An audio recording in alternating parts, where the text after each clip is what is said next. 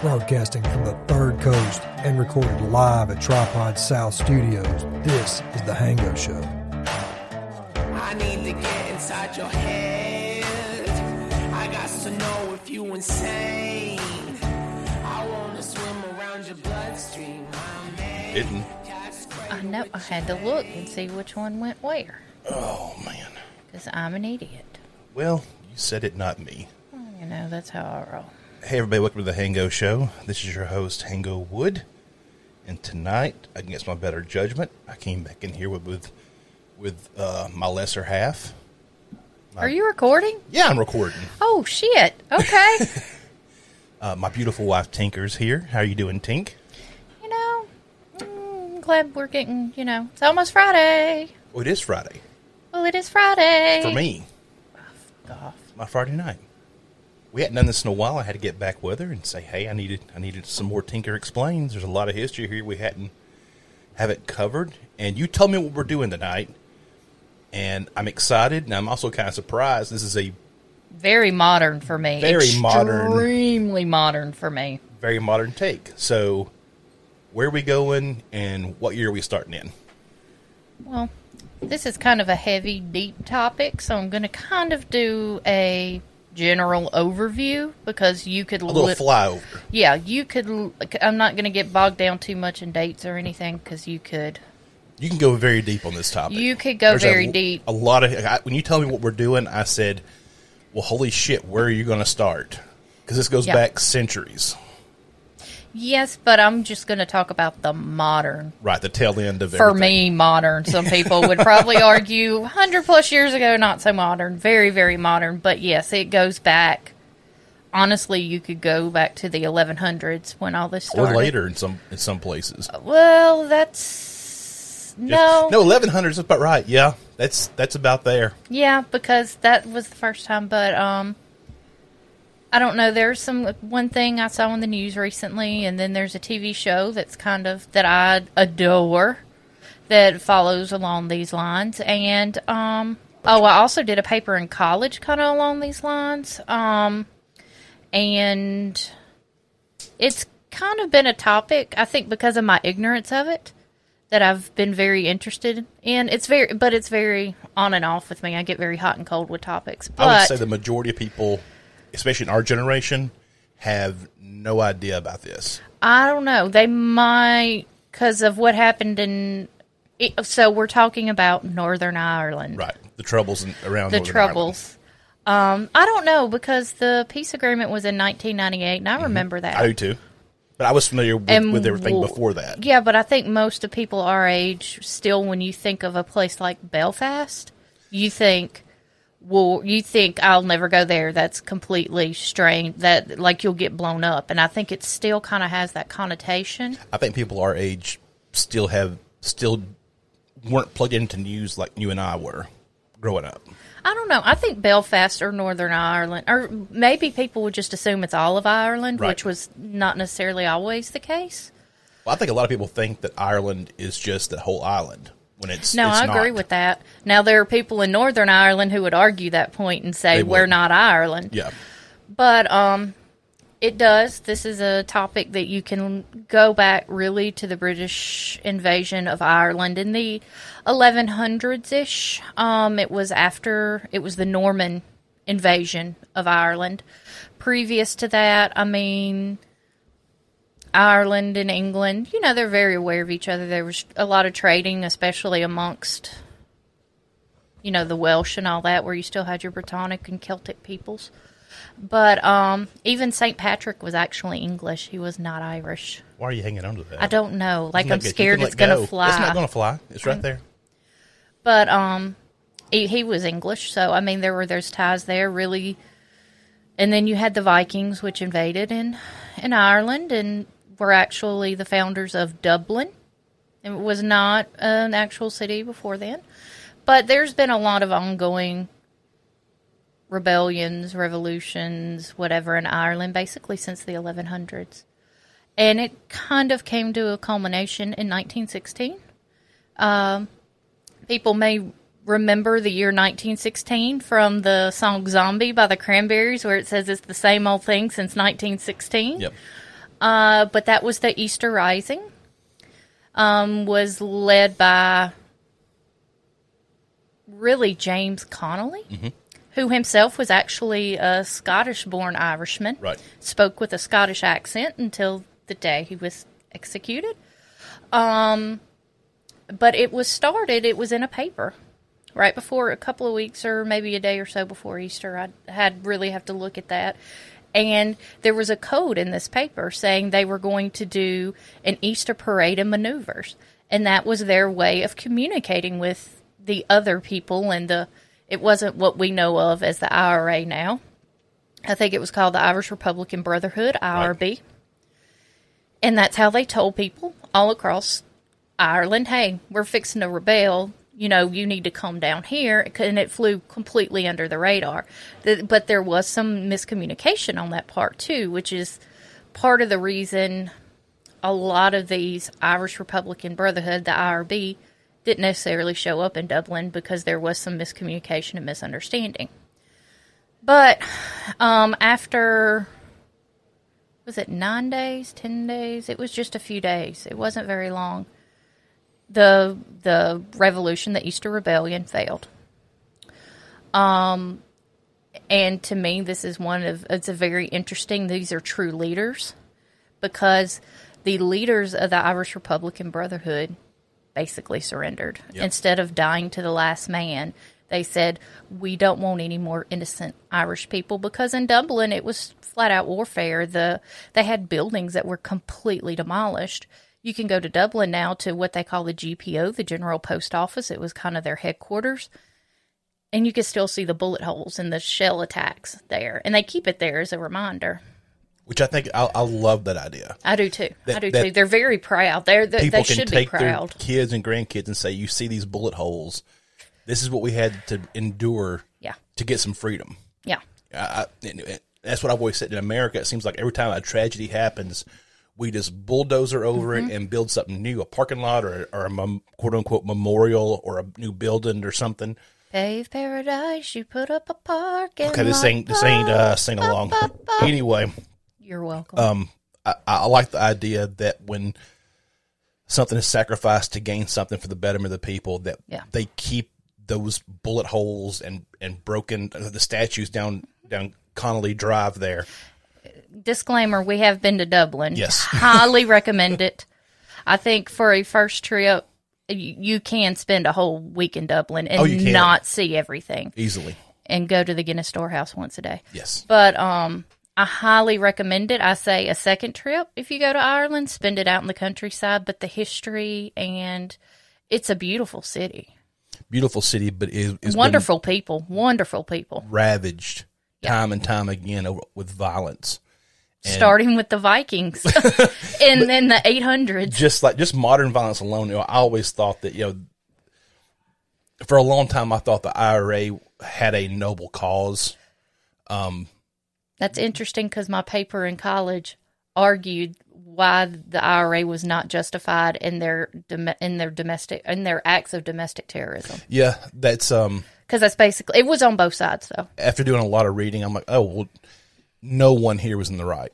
No, everybody was in the wrong. Everyone was in the wrong. And it's so sad because it would have been one thing if the IRA was actually targeting the paramilitary groups from England or from Northern Ireland or whatever, but it became just broad strokes, bombing and bloodshed all over the place. Well, you think about it, it's very similar to the jihadists you is. see today. And, not too terribly different, in all honesty. Yep. Different flavor of religions. You see that between the Shiite and Sunni Muslims that massacre each other. And here we're dealing with Protestants and Catholics. And their form of Protestantism, the Church of England, is Catholic-like. Right. I mean, let's be real. The only difference is they don't have the Pope. So there's two different groups fighting over a slightly different catechism, And of course, a lot of that is marred in ethnic too. In ethnic cleansing and whatnot. It's definitely ethnic. So wait, start us off. Okay, so we get through this. So James Connolly, who was kind of the leader of this group, he was actually injured during all these battles, and I believe he was at the GPO where the heaviest fighting was. And he had to actually turn over power to a man called Patrick Pearse, or Padraig, which is actually the Irish version of Patrick, Padraig, I think. Yeah. And Patrick Pearse came to the point where because there were more, I think, civilian casualties than casualties between and I'm going to use the term rebels, because at that point that's what they were, yes, and the British Army. Also, I would like to say, if you're interested in kind of understanding what it was like that day, there's this old Irish song called "The Foggy Dew," which describes what happened that day. I know Sinead O'Connor did a cover of it, and it's beautiful. Oh, some of that Irish folk singing is beautiful. So if you're interested, just look up "The Foggy Dew." The Dubliners sang it. Sinead O'Connor sang it. The Young Dubliners sang it. You can find it anywhere. Anyway, go ahead. So he decided, that's it. I'm not going to have any more innocent men, women, children, non-combatants dying for this cause. Like, this is defeating my purpose. I want to protect Ireland, not destroy it. So they surrendered. It was a group, I think it was 7, about 10 that they actually arrested around 400 or 500. I think around 450. And out of that, most of those were acquitted, but there was a group of 10, and they are the ones who signed what was called the Irish petition, or Irish. Gosh, I'm getting all my terms mixed up because everything changes so frequently. But it was basically their Declaration of Independence, and there were 10 people that signed it. And actually, when they signed it, one of the people who signed it said, "Nobody else needs to worry. Only the people who signed this will be shot." They knew they were going to their death. So most everybody was either acquitted or served jail time, which I'll get into in just a little bit. That was no cakewalk either. No. And they decided to execute these 10.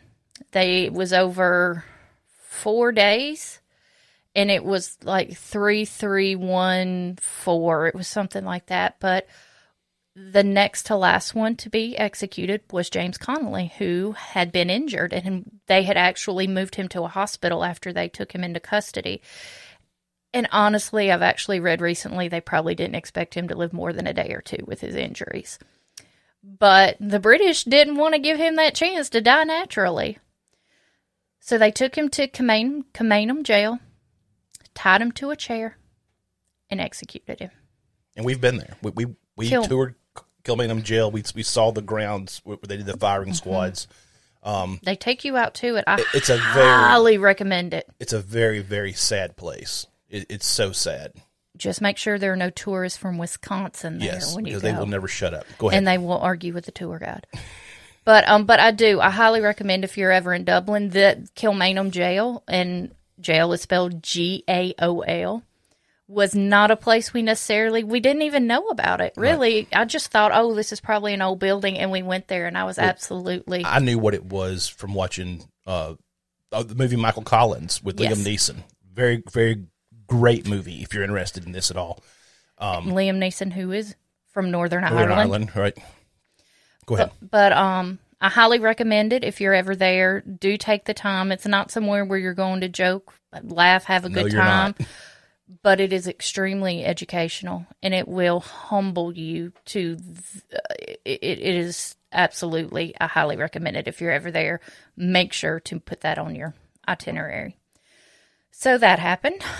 After that, there were a few years where it was kind of in limbo a little bit, I would say.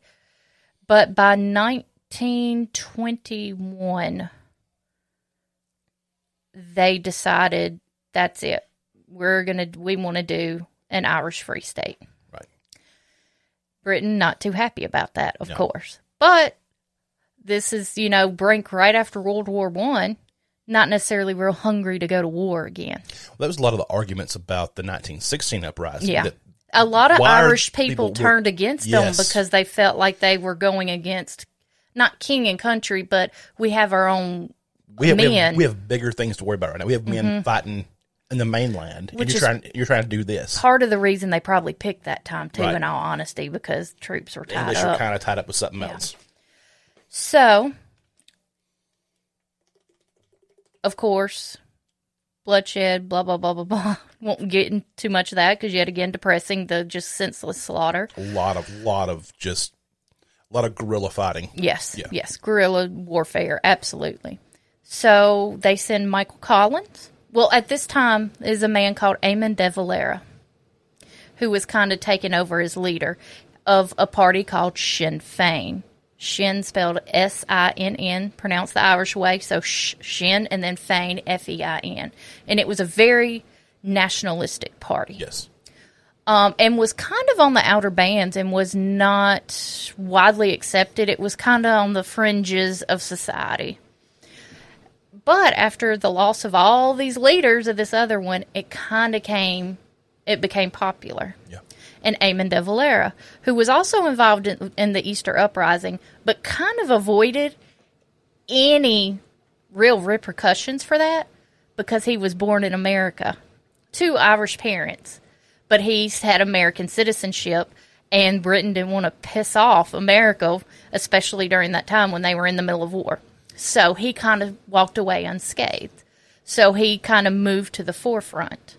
And right behind him was another man named Michael Collins, who was also a leader during the Easter Rebellion. Michael Collins was, in a lot of ways, the real leader of the cause. Well, he took, because Eamon de Valera did leave to go to America for a while, to raise money and do things like that, because America was a huge supporter of the Irish rebels, not only because of shared ancestry. We have a lot of Irish. I mean, you think the famine was in 1840, so we're not even 100 years out from that. We're not even a generation removed from it. No. So you still have a lot of immigrants who remember, but you also have that we're also a rebel country, so you feel that kinship. Well, the U.S. was the first country to recognize the Republic of Ireland, the Free State of Ireland. Yes. So, but while Eamon de Valera was over here in America, Michael Collins kind of stepped in, and, you have to think this is before cell phones and computers and everything. At best you might have a wire, a telegraph, and that's it. Yeah. So he kind of stepped in to take over that role of leader. Well, Eamon comes back, and Michael Collins is sent as a delegate basically to London, to England, to kind of negotiate. Like, what are we going to do here? Like, we are free, independent people. That's who we are.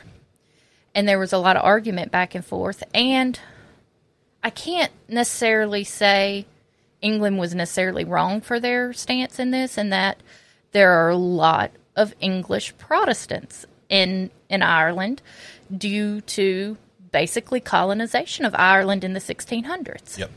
So they felt as if we can't abandon our people. We can't abandon our Protestant English brothers. If we do, they'll be slaughtered. And I can't say they're wrong about that, So You could also say they shouldn't have been there to begin with. Yes, but after someone has been there for I agree. 200 I understand. years, that's your home. Yep. Just like me, my family's been here longer than 200 years, like it's the early 1700s. I don't consider myself English or Scottish or German or whatever. Well, last time we were in the Bahamas, I was talking to some of the guys, and they were having a big problem. Not really a problem, a big debate in the Bahamas about all the Cubans who lived in the Bahamas who came there illegally, who've had families now. They're trying to deport generations of Cubans out of the Bahamas, and most of the Bahamians are like, they're not Cubans anymore. Those people are Bahamian. Well, that's like Mexicans here in America. Exactly. Where, they might have been here 2 or 3 generations. They're American. Yep. They're not. You may still have that pride. But, so they didn't want to leave their people there to be slaughtered. Can't say I blame them. Like they're trying to, which it was a little bit of a control thing too. But, so it kind of got to a stalemate between Michael Collins and the government of England. And they had a compromise. And it was really looking back at that time, it was probably the best thing Oh, it at was the time. right thing to do. If I'd have been Michael Collins, I would have done the same thing. Yes, absolutely. Just because he loved Ireland. He loved the Irish people. He just wanted the bloodshed to stop. Yes. He didn't want any more of his people to die. So that's where we come in with the partition of Ireland. This is where Northern Ireland comes in. What did Michael Collins say after he left the assembly? Oh, Jesus. Gentlemen, today I've signed my own death Death warrant. warrant, yeah. Yep. He knew he was going to be killed after that, because then you get your hardliners. Yep. But originally, it was going to be 9 counties in Northern Ireland. They decided, maybe not 9. Let's do 6. If we do 9, some Irish county might go rogue and want to join Ireland again. So we're going to do 6 counties so we can keep majority Protestants in Northern Ireland, and they're still English. Now, you have to... These English Protestants, or really they're Irish Protestants at this point. They've been in Ireland so long, though they still consider themselves English. They act more English and British than the Queen of England does. You get, for those who don't know, there's 32 counties in Ireland. 26 became The Free State. the Republic, the Free State of Ireland, and the other 6 are all like in the north central, northeastern corner of Ireland, the very tippy top of Ireland. Is the 6. It's not far from Scotland. No, it's just 20 miles it's across from Scotland. the Sound there. Yeah, like not far at all. The interesting part is this Northern Ireland is common. You'll commonly hear it referred to as Ulster. Right. This part of the Ulster was actually probably 200-300 years before was the most Irish and rebellious prone people. But they moved them out and did the plan. They moved in the Protestant settlers, even though this is where We all call the that lords ethnic were. cleansing. A little bit. That's bit. the correct term for it. Yeah. Go ahead. I'm sorry. No. So he signs this knowing He's this going is to die. it for me. Yeah. I'm going to die. Someone's going to kill me. But he did this to bring peace and get a actual Irish Republic. It's one of those things, would you sacrifice your pinky to save your hand? Yep. Probably. So he signs this. His buddy Eamon de Valera, not happy. No. At this point, civil war breaks out because you have the people who do not want Ireland to be broken up. They would sacrifice the hand to save the pinky, basically. And unfortunately, it comes to the point where Michael Collins is assassinated and killed. Yeah, the IRA or the Irish Republican Army becomes... God, that gets so many versions of the IRA. It gets confusing. And then the provisional IRA. And then the official, and then the real. Well, now and then, there's about 20 different groups that claim, even today, about 20 to 30 different groups that still claim to be the IRA. None of them are. None of them are. Not a single one of them. But so we have that. But now we have our Irish Free Republic, and then we have Northern Ireland, which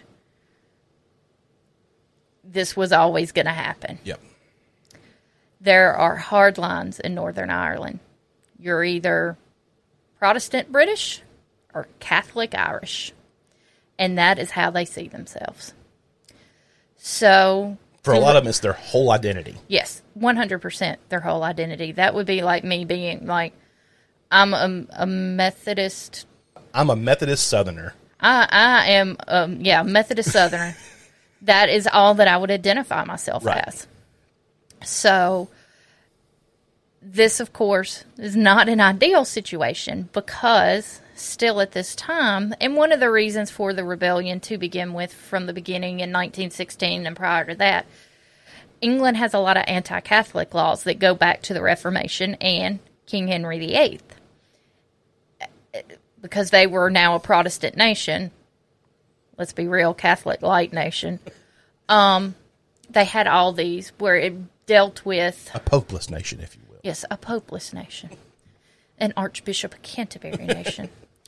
But they had all these rules, and it dealt with things like you could discriminate against people. You didn't have to treat people well, like just the absolute, kind of like if you think of the Jim Crow South.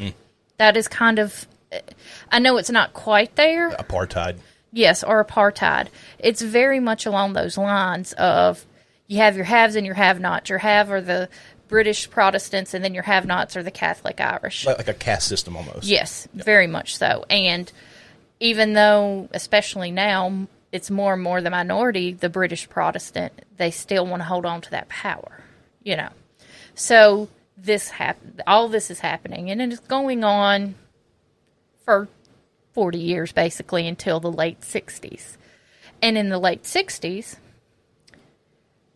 these Catholic Irish people start seeing the civil rights movement in America. And they are inspired by that because they see these African American leaders leading peaceful protests and making these huge changes. And they are very, very much inspired by that. And that was the beginning. That was the road they were going to go down, was this Martin Luther King, all these great sit-ins. Yes, sit-ins. Yeah. Yes. Boycotts. That was the road they were going to go down.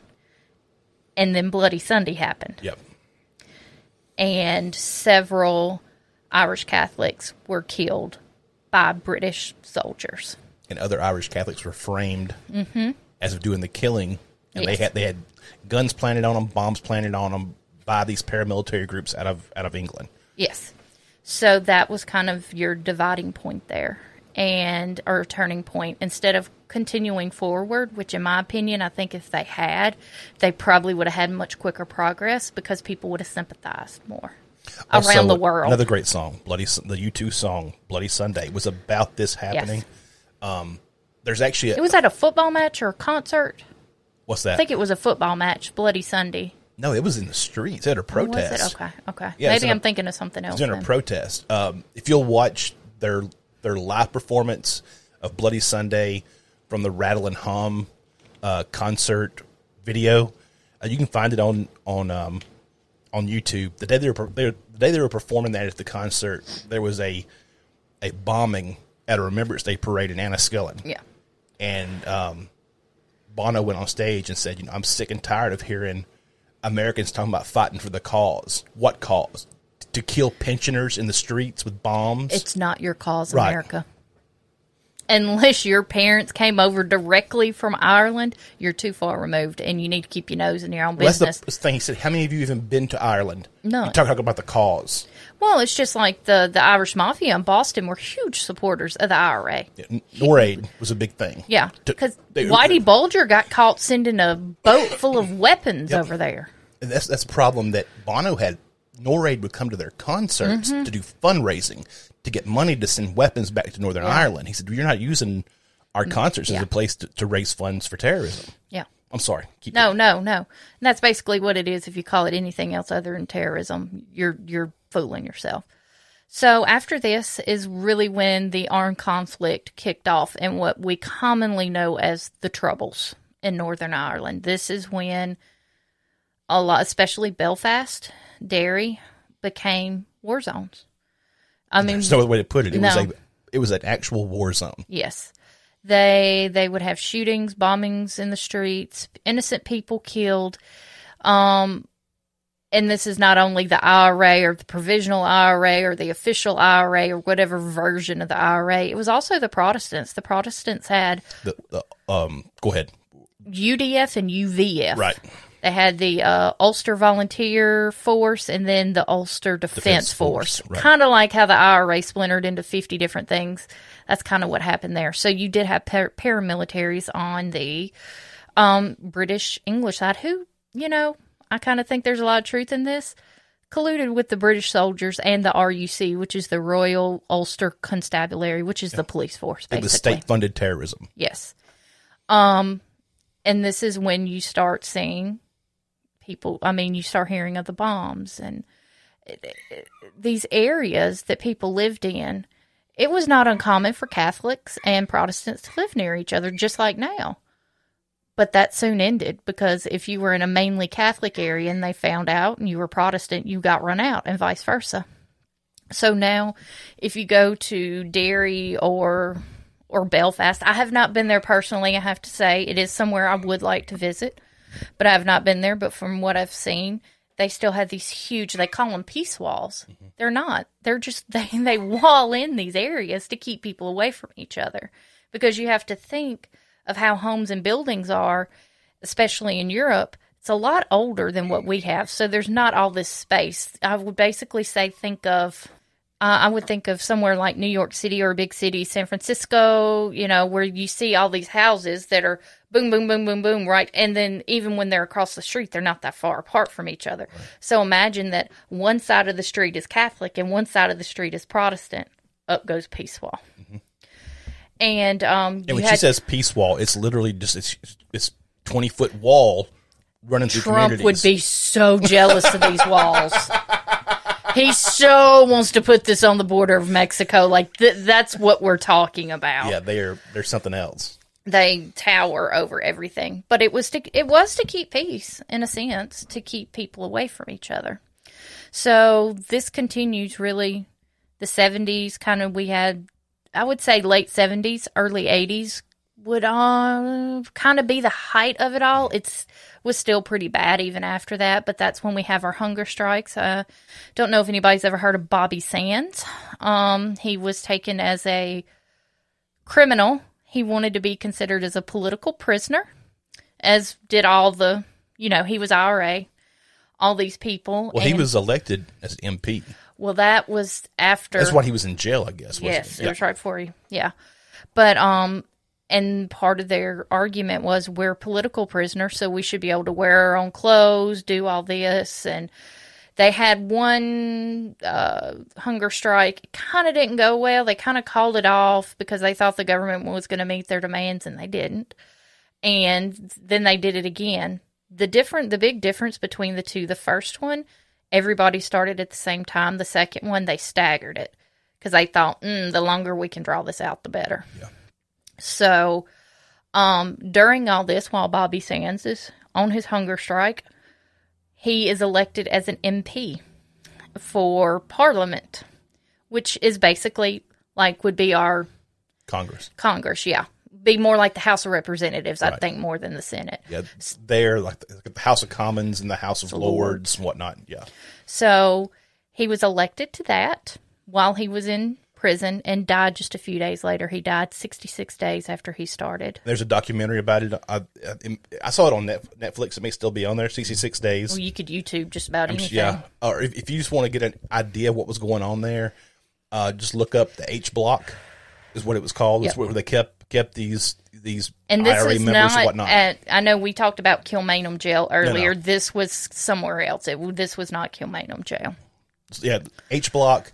And just read about Bobby Sands. He's a very fascinating guy to read about. But they elected him so when Parliament convened, that seat would be empty as representation. I think it turned over 6 or 7 times. Yeah.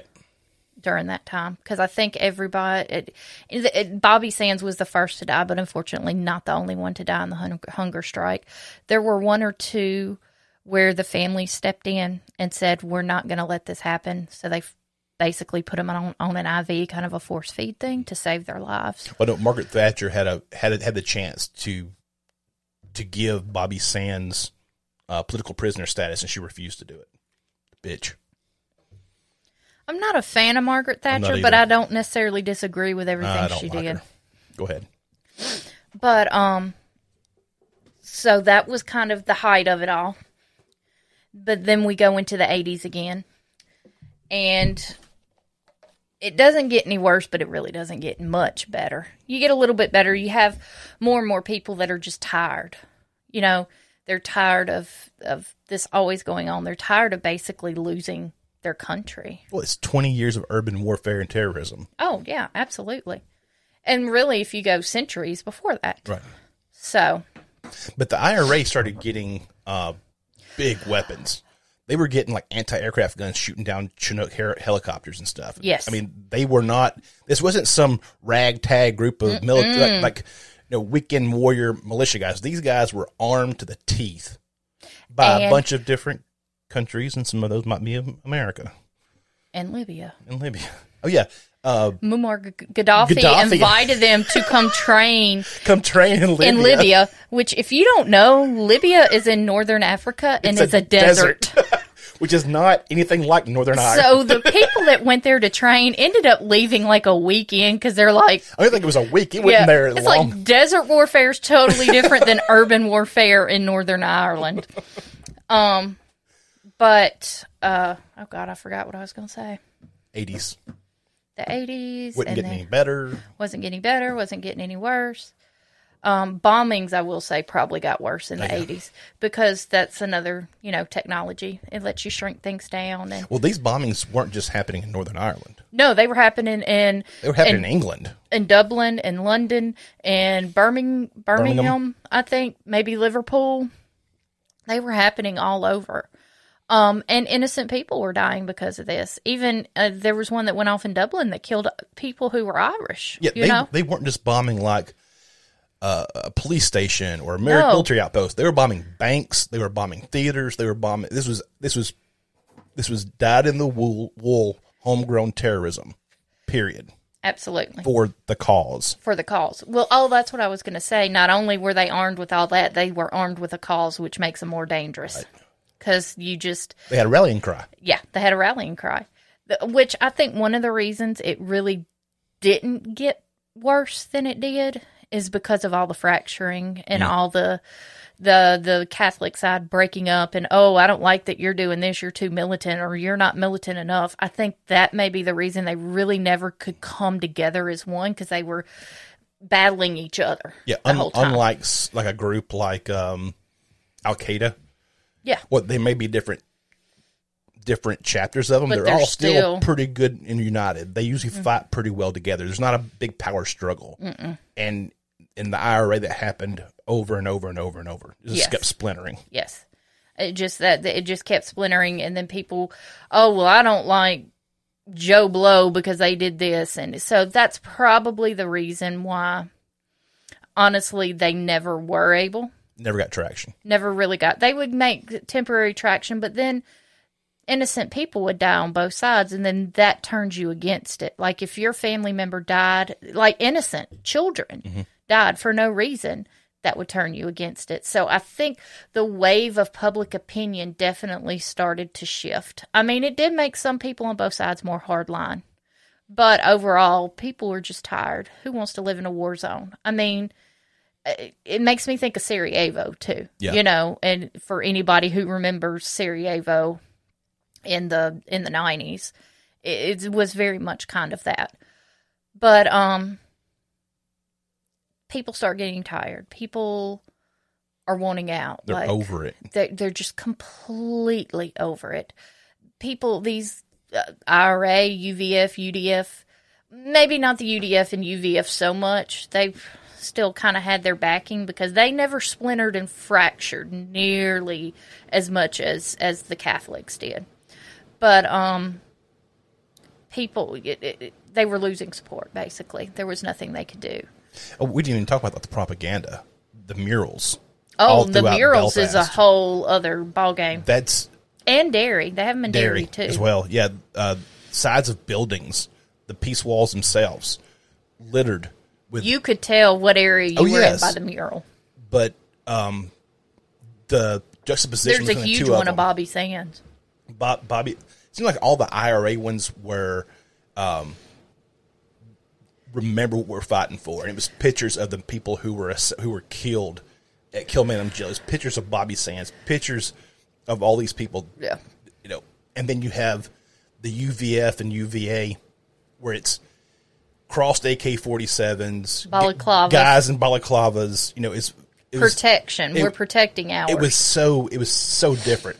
You can look them up online. Just look up Northern Ireland murals. I think actually now it's a tourist industry up there. Yeah. You can get a tour where you can go through them, and some of them are pretty amazing, and some of them are actually peace now. That's they're not. They still have kept all the old ones, and just for historical purposes, but they have a whole bunch of new ones too that aren't quite so violent. But they do. They start losing. They start losing their traction. They stop losing the people, and slowly, I think this is something that people have been working at, especially the United States, probably tired of being in the damn middle. Like, people, we got to figure this shit out. Yeah. Like, we just can't keep going down this road. So, it's really starting in the early to mid-'90s, there started being talks. Like, we've got to stop this. We got to figure this out. Who was the guy under Clinton who helped kind of spearhead those talks? I forgot what his name was. I can't even think. Yeah, but he was the one that kind of brought together. If you the said his leadership name, on I both would know who sides. he was. Yeah. It was an American diplomat, or maybe might have been Secretary of State, maybe. Something. Went over he was up there. And he up there. pretty much brought these groups together and said, hey, let's get this sorted out. So that starts happening. They start, they're kind of back and forth, peace talks here and there. Bombings do pick up a little bit again, probably mid-'90s, 95-ish, 96-ish. But then in 1998, early 1998, the IRA called a ceasefire and said we're no longer at war with whoever, the Invisible Man. We're no longer at war with them. And celebration in the streets. Almost like I would compare it, not quite the magnitude, but of, you see Victory in Europe days. Right. You see all those old pictures from the 40s where people are celebrating in the streets. The sailor kissing the woman. Yes. The whole or deal. the Berlin Wall Berlin Wall coming falling. down. I don't know if any of y'all remember that in the late 80s. I remember it. And they ended up coming up with the Good Friday Agreement, right. which was Good Friday basically, Accords. Yeah, Yep. Good Friday Accords, which was actually voted on, FYI, by Ireland and Northern Ireland. So, and I think it was passed with 70% in Northern Ireland, which I think, when I first read that percentage, it kind of surprised me because I knew it passed, so I knew it had to have 50+%. That speaks volumes 70%. of how much these people were tired. 40 years of non-stop violence. Well, you get that little taste of nonviolence. But then, on the flip side of that, you still had 30% who were hardliners. Yep. So, that goes to show you. Things in Northern Ireland have gotten much better. You can visit there now. It doesn't seem to be as a divisive thing among the majority of the people there. Yeah, among the majority. There are some splinter groups that are still fight for the cause, fight for this, fight for that. They're dying off. Though. One of the bigger groups now is more Antifa, pro-communist leaning, which is what a lot of the original people in the Easter Rebellion in 1916 were really socialists and communists. That's really what they were. Well, I mean, we think of it just kind of folded into nationalism. Sinn Féin is more of a democratic socialist party to begin with. Sinn Féin, I don't know, you remember me talking about Sinn Féin at the beginning, is still a political group. Mm-hmm. And just about 3 weeks ago, they now hold the majority of seats in Northern Ireland, which is absolutely mind-blowing. It's mind-blowing that Sinn Féin, the nationalists, hold that. Yeah, Sinn Féin, you got to remember, Sinn Féin is very pro-Republic of Ireland. Oh, Sinn Féin was basically the political arm of the IRA and for 30 years. And now, in 2022, they have the majority of Parliament in Northern Ireland, which is amazing. It's almost just people are in shock. It's got some Protestants. I think the leading party for the Protestants in Northern Ireland is called the DUP, the Democratic Ulster Party. Right. And it's got some of them on edge, like what's going to happen with us. But I think we're now 20-plus years out from the Good Friday Accords, which blows my mind a little bit. But you think the people who are kids now in their 20s, this is all they've ever known. Yep. They're not going to want to go back to war. No. They're not. I mean, you're still going to have your hardliners, just like we have our hardliners here. Hello, January 6th. I'm not even going to talk about it. Well, do you think now that is there any way England will ever give up that power in Northern Ireland and make a true united Irish state? I think England would be okay with it. But the British Protestants in Northern Ireland are not okay with it. Yeah. I think Britain absolutely, England, let's say England, would absolutely do it. I really don't, especially now with Brexit, where Northern Ireland is a sticking point. Yep. I could see them just being like, you know what, guys, They're go do your hot thing. Go do your thing. Putting up the border roadblocks again. Well, they moved. Did you know this? Where they moved the border? No. It's a sea border now. It's not a land border. So are they still able to travel freely between? Pretty much, yes, Republic and Northern because Ireland? the border is now in the sea, in the Okay. Irish Sea, in between England and Ireland. So that way you don't have that hard border crossing. Gotcha. Unionists don't like it, though. Well, of course not. That is becoming a rallying point for them. But I do. I do not think England would have, at this point, would have a problem giving up It's just a matter Northern of turning Ireland. the people up there. It's the people. Hearts They and don't want minds. it. They don't want it. They consider themselves fully British. And I don't know. I wish England would do it. I don't think too. it's as easy as we make it sound. It's It not. never will be. It's like trying to make Puerto Rico a state. Yeah. It's just, What are you going to do? yeah.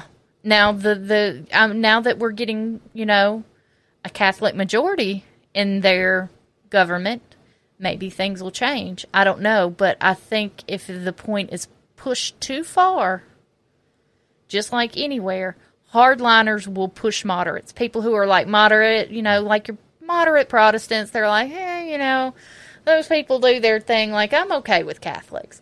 And overall, most people really are. But if it starts coming push to shove, they're going to start shoving that propaganda in your face. And I hate to use this analogy again for any Republicans. I'm so sorry. But it could become very Trumpian, if you know what I mean. It's going to become. They're going to use that, like we said in rallying cry. Anything you can use, any kind of propaganda you can use to push the moderates into a harder position. Yes. It's one of those interesting points that you can this very, very rarely happens, in that while you're living it, you could see, this could be a real turning point. This could be a watershed one way or it could be a watershed if they decided to join with Ireland again. Have a united Ireland. That could be a watershed moment, whereas I don't necessarily think it'll be a watershed if they don't, but that it's very, very interesting to watch and to hear the people who are actually there talk about it. And I recommend anybody really read about it, because it is double domestic terrorism. I can't. Imagine the Bloods versus the Crips cranked to 1,000. Yes. It's not random acts With of violence. a cause. Yeah. More than I'm a Blood or I'm a Crip. Not saying, don't come after me, people. They're but doing it for their religion and for the country. For Yes. God and country. Yep, On both for sides. God and country. On both sides. Two different religions, two different countries. Well, same religion, different flavor. But it really, and honestly, if you even think of gangs, the shit that the IRA and the UVF did to people, Yeah. you don't even want to know. That when they would think Hostages, somebody would turn on them, Yes. or was a mole, And that's where a lot of the violence became very indiscriminate. Somebody told somebody else they saw that person talking to somebody else they shouldn't be talking to. Just on word of mouth, they would go shoot. They would knock on the door in the middle of the night, snatch them up, and take them out and kill them, or put a bomb outside their house. And the next morning, kaboom. well, they have a group of people. I think it's about 10 or 11, maybe more. It's called the Disappeared. Of one of which, whose name was Jean McConville, and this was in the mid-'80s, I think. Widowed Catholic mother of 10, who the IRA accused of, I believe they thought she was using like a ham radio or something to transmit things to the British forces. She 100% wasn't, but somebody had said something about it, and they took her out of her house in the middle of the night, and they didn't find her body for 30 years. And her kids were in the house. Her kids weren't grown. Her kids were young, mother of 10. And they have since come back and apologized for it. But that's where kind of turning points happen. Or those 10 kids, it doesn't matter if the IRA came and offered them $10 billion. They would say, go fuck yourself. Yep. And that's what happens. That's how opinion changes. And that's so how quickly. that's how you just radicalize a whole other generation too. But for the other side. Yeah. Or radicalize them to peace. Like, we don't want this. We don't want anybody. I don't want my kids to have to live through this.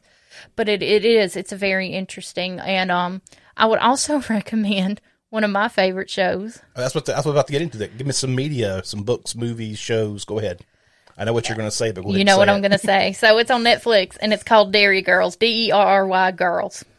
It is based in Derry in the mid to late 90s, and it basically follows a group of teenage kids. And I would have been their age. And I think that's a huge appeal of it to me, is the music and everything. But it kind of walks you through and shows you how Kids the normal, well, even their parents. Yeah, normal people. And it's a funny show. It's not serious. Like, it's a comedy, and it's funny, and I highly recommend it, especially if you're a girl that was about that age in the 90s. But it shows you how they dealt with it and how life was so different and how they, where you could go and where you couldn't go. Well, they would take this bus to school, and they would be stopped at checkpoints, and soldiers would get on the bus and search. Yep. Make sure there were no bombs. Or you would see these checkpoints all throughout the city, and how they just thought it was completely normal. Well, the problem was a lot of those checkpoints at night turned into UVF or It's either UVF or or UDF checkpoints, whereas guys in balaclavas who were probably your neighbor, stashing people out of cars. Yeah. But I mean, you had this where they just thought these things were normal. There's one where they're in a movie theater and somebody called in a bomb threat, and they have to empty, and it's and then they can't figure out how the movie ended.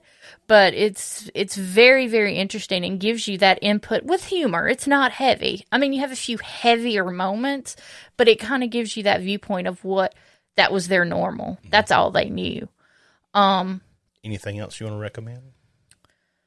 Okay, I got some I want to recommend. If you want to know more about Michael Collins, watch the movie Michael Collins with Liam Neeson. Very good movie.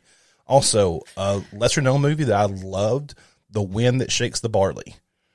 It's very, very good. It's filmed from the standpoint of a common person who took up arms to fight for the IRA, and once the agreement was signed, they weren't happy with it, and they became never make everybody happy. Right. When the Wind That Shakes the Barley, fantastic. Didn't movie. that have Kieran Murphy in it, who's in Peaky Blinders? That's it. Yep. Highly recommend Peaky Blinders too, even though they were Northern Northern English. Totally recommend that too. That was really, really good. Anything else? But no, just before you turn on somebody for something like religion, ethnicity, realize how that can go sideways so really quick. horribly wrong. Yep. So horribly wrong. Anybody who is a hardline on either side, and I mean this, whether you're Antifa or QAnon, you're wrong. Yeah. You're wrong. Most people are not hardliners, but that's where that gets you. So think about that before you make that decision. Do you want war for generations? I don't think so. Yeah. And I highly recommend visiting Ireland if you ever have the chance. If you get a chance, go to Ireland. It's gorgeous. I mean, Dublin is another major city. A lot of history there and everything, but the countryside is gorgeous. Great people and good food. Just beautiful. And sights. Leave it to us to find the one restaurant in Dublin, Ireland that did not serve Guinness. Yes, that happened. Well, we got over it. Yeah. All right. Thank you so much for listening to this episode of The Hango Show. Be sure to go by our tripodbroadcasting.com to check out all the shows in the network. Also, go by and check out our sponsors at eables.com, EABLES, where you can save 15% on your next purchase with the promo code HANGO. Also, go by and check out mydelta8.com. Tank Hun, I love you. I love you. I love all y'all out there for listening. We'll see you next time. Bye.